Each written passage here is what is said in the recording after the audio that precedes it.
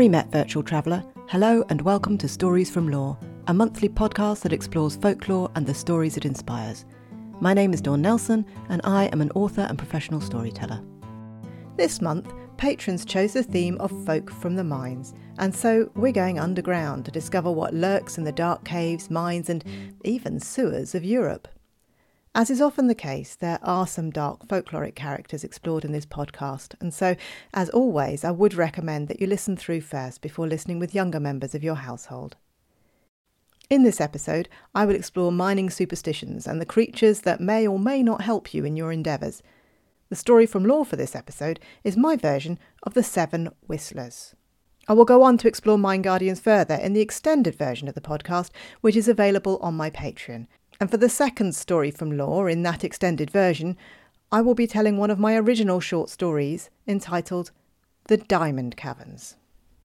As I sit here in the loft room where I record this podcast, the garden is alive with bird song. So if you hear the odd bird in the background, well, you know where it's come from. It's not in the mine. It's out in my garden. There are many superstitions and traditions which may prevent a miner from attending work. If you research the subject for long enough, you may be forgiven for thinking that they're perhaps trying to find any way they can not to have to go down that mine. But don't forget, these superstitions often came from a time long before you would receive sick pay or duvet days, as some people call them. And, well, those who did not turn up for work, well, they missed a day's pay. They weren't paid for it.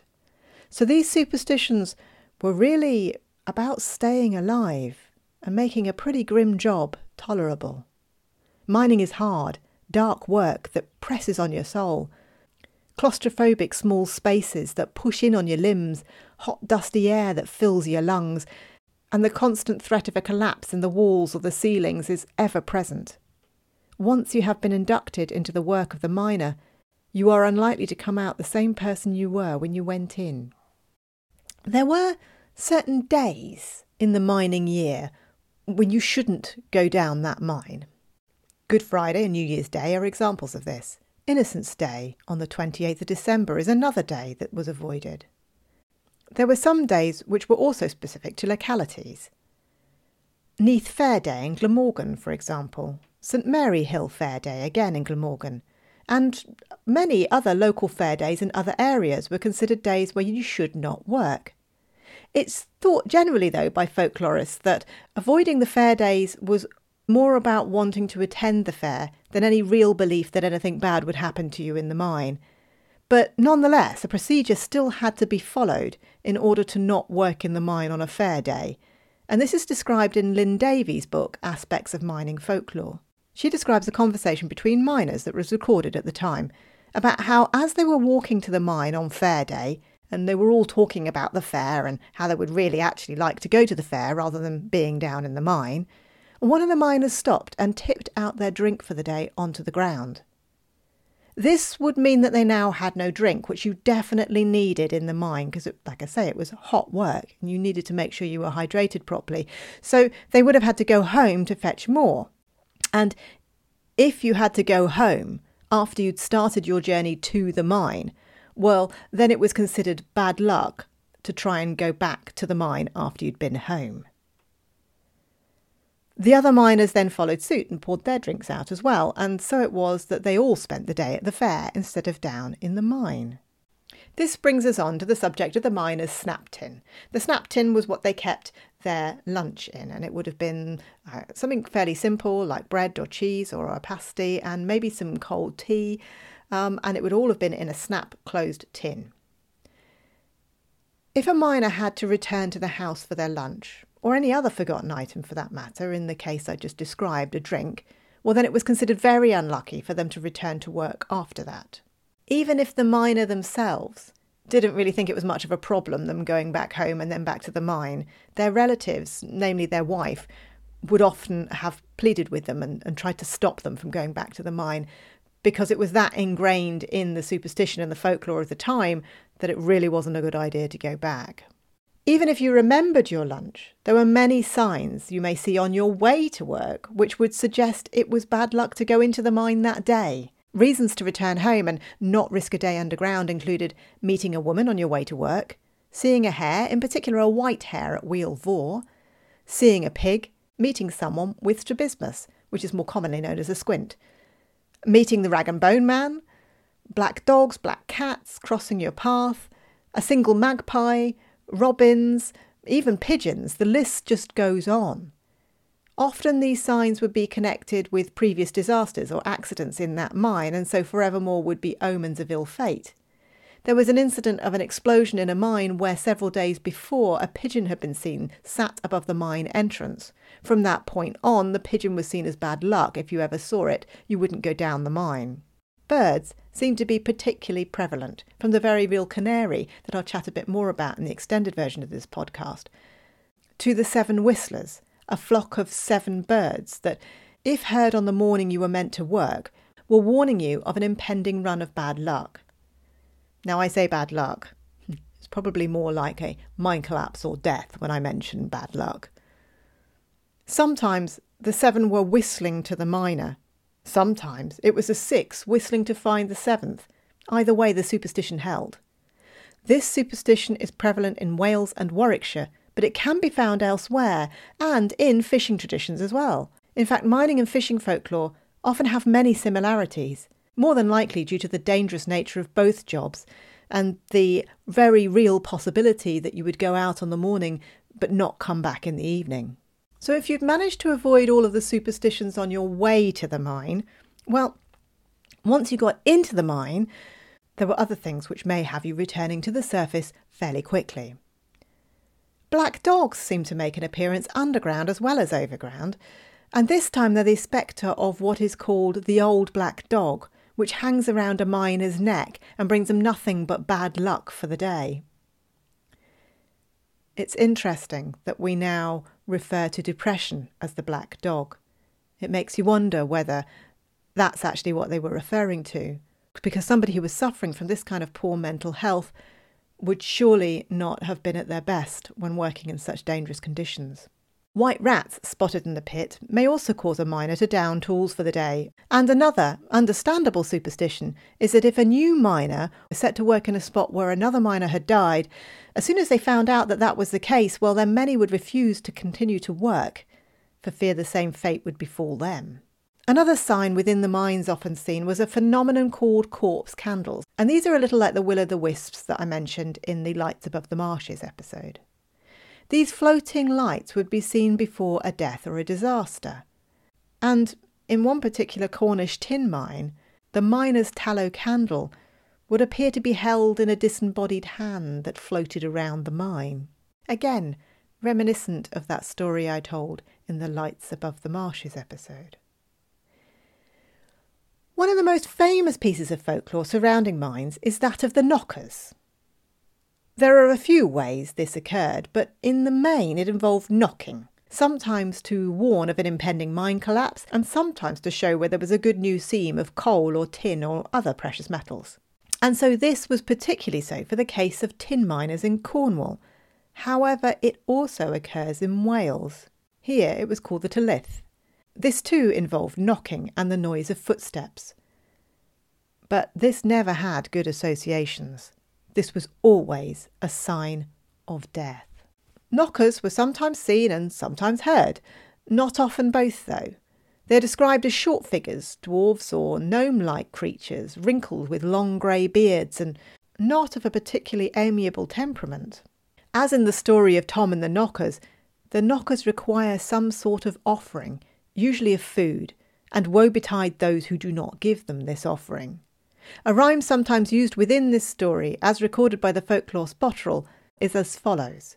Tom Trevorrow, leave some of thy fuggin for the booker, or bad luck to thee tomorrow. Fuggin is Cornish heavy cake, and if you would like, you can hear my version of the tale over on my Patreon as my illuminated tale for May. When the Cornish miners emigrated to America, this particular piece of folklore travelled with them, and as such it's often found in the folklore of Western America's mines too.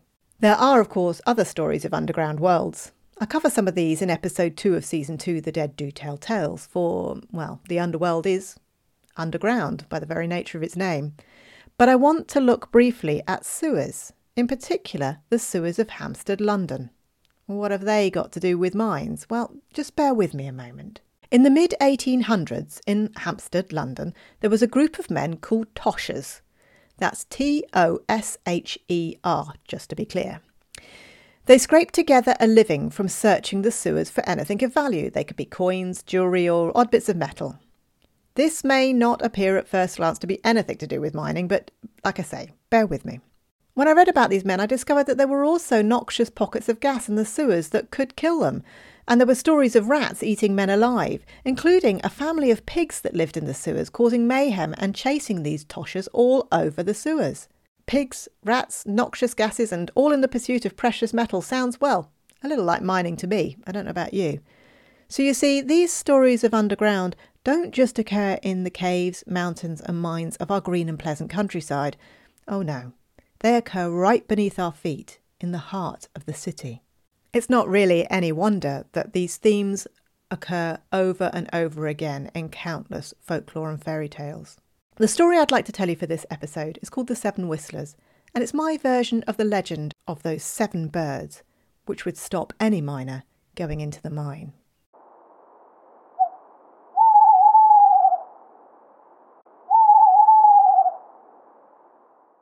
Jack was due to start his shift at 6 that morning, but he was late. It had been a pleasant evening by the fire, listening to his son's stories, listening to the thud and the fut of the dough as his wife made the bread for his snap tin the next day.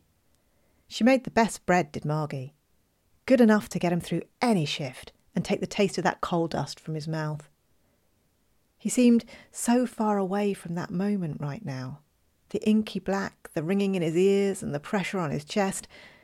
Of course, if he was honest, there had been warning signs right from that evening. As he'd listened to his son's stories, the flames in the fire had burned blue. The corpse candles and blue caps had come right into his house to try and warn him, but he'd screwed his eyes up, shaken his head and said he must have been tired, gone to lie on the cot bed on the other side of the room. Now he lay in the dark. Every time he took a breath in, he sucked in more dirt and soil. His chest ached. He could hear the men above shouting, their voices chaotic and urgent. "Jack! Jack's down there!" "Didn't you hear the knockers?" "Never did believe in 'em." "We tried, Jack." The voice that spoke these words hissed and came from much closer to his ear. "We tried." On waking that morning, he'd gone about his usual routine, washed, dressed, eaten fresh bread and butter for breakfast and a cup of tea, all set out for him by his wife. He'd been sat eating, half on the chair, half off, when his wife had come in through the front door with more wood for the fire. "You're not going in, are you, Jack?" she said, furrowing her brow. "Of course I am. It's Friday, isn't it?" "Didn't you hear 'em?" "Hear who?" "Well, the 7 whistlers." "Don't be daft, Margie. Birds aren't going to tell me if it's safe to go down a pit." "Well, a canary does." "Well, that's different. That's real, isn't it? It's detecting something, isn't it? Those 7 birds, well, no, I ain't never seen them. They're just superstition." "I only heard 6, Mummy," said Tom. "Only 6. Pa'll be all right." "That's right, lad. I'll be fine," said Jack, ruffling his lad's hair. "They say 6 is just looking for the 7th. Still bad luck. Don't go in, Jack. It's not worth it," his wife continued. At that point, Jack had half remembered the blue flame. This memory, coupled with a look of anguish on his wife's face, had almost been enough to persuade him not to go in, but he'd lose a day's pay, and he knew they needed the money. The clock struck 6:15. Dragging himself back from the hearth side of last night to the breakfast table today, he laughed and shrugged off what he considered to be utter nonsense. "They're all superstitions, Margie. It's just men looking for any excuse not to do a day's work. That's all it is. It'll be fine, don't you worry." He grabbed his coat and hat and made for the door before any more could be said about it. He'd been almost at the pit before he'd realised that in his hurry he'd forgotten his snap tin. "You can have some of mine, Jack," George offered. "It's bad luck to go back for it now. Besides, you'll be late if you go back, and your wages will be docked." Jack knew he was right. But Jack remembered the thud and the fut of that fresh dough, and he could still taste the fresh bread from breakfast. Margie's bread was good. It was the best. The only thing that got rid of the gritty chemical taste of coal. So we went back. Of course, as soon as he'd set foot through the door, Margie begged him again not to go into work. Forgetting his lunch was just too much for her. What with that and the 7 Whistlers. The 7 Whistlers, and now you're snapped in, Jack. The bookers are definitely trying to tell you something, Jack. Don't think I didn't notice those blue flames in the fire last night too. I did see them, Jack. I did. And I'm telling you, no, I'm begging you, Jack. Don't go down that pit today. Stop your worrying, Margie, he'd said as he lifted his tin from the table and walked back out of the door. He'd had to pull his coat sleeve free of her hand, and as he turned to do so, he'd seen her usual rosy red cheeks ashen with worry. He'd taken her face in his hands and kissed her forehead. I'll be back for tea, Margie. And then he'd gone. Now, in the pitch black, he could just about make out the outline of her face, calling him back as he strode down the path towards the pit. He could see her mouth moving, shaping the words. I tried, Jack, I tried. Up above he could hear the shovels as the men started to dig. Coughing and shouting, they were desperate in their efforts, whereas Jack, he was strangely calm, as if he'd always known this would be his end. More dirt trickled down his face, along the line of his neck, under his collar and into his ears. The sounds got fainter, and his body numb and cold. The knockers gathered around as Jack made his way across the liminal space. We tried, Jack, we tried.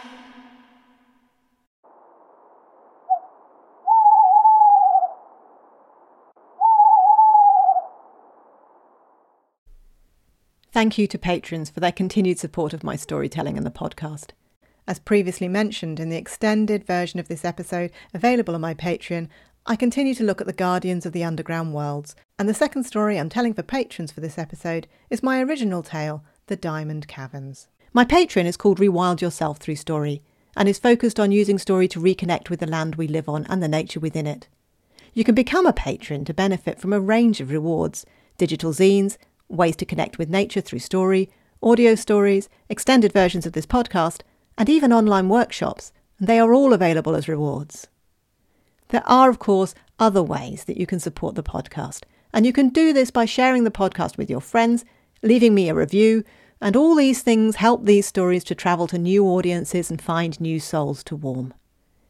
If you wish to hear more stories woven with folklore and the old ways, you can find me on Instagram as dd_storyteller, on Facebook as DD Storyteller, and via my Facebook group Stories from Lore. I hope to see you there, as I'd love to tell you another story. Until then, toodle pip.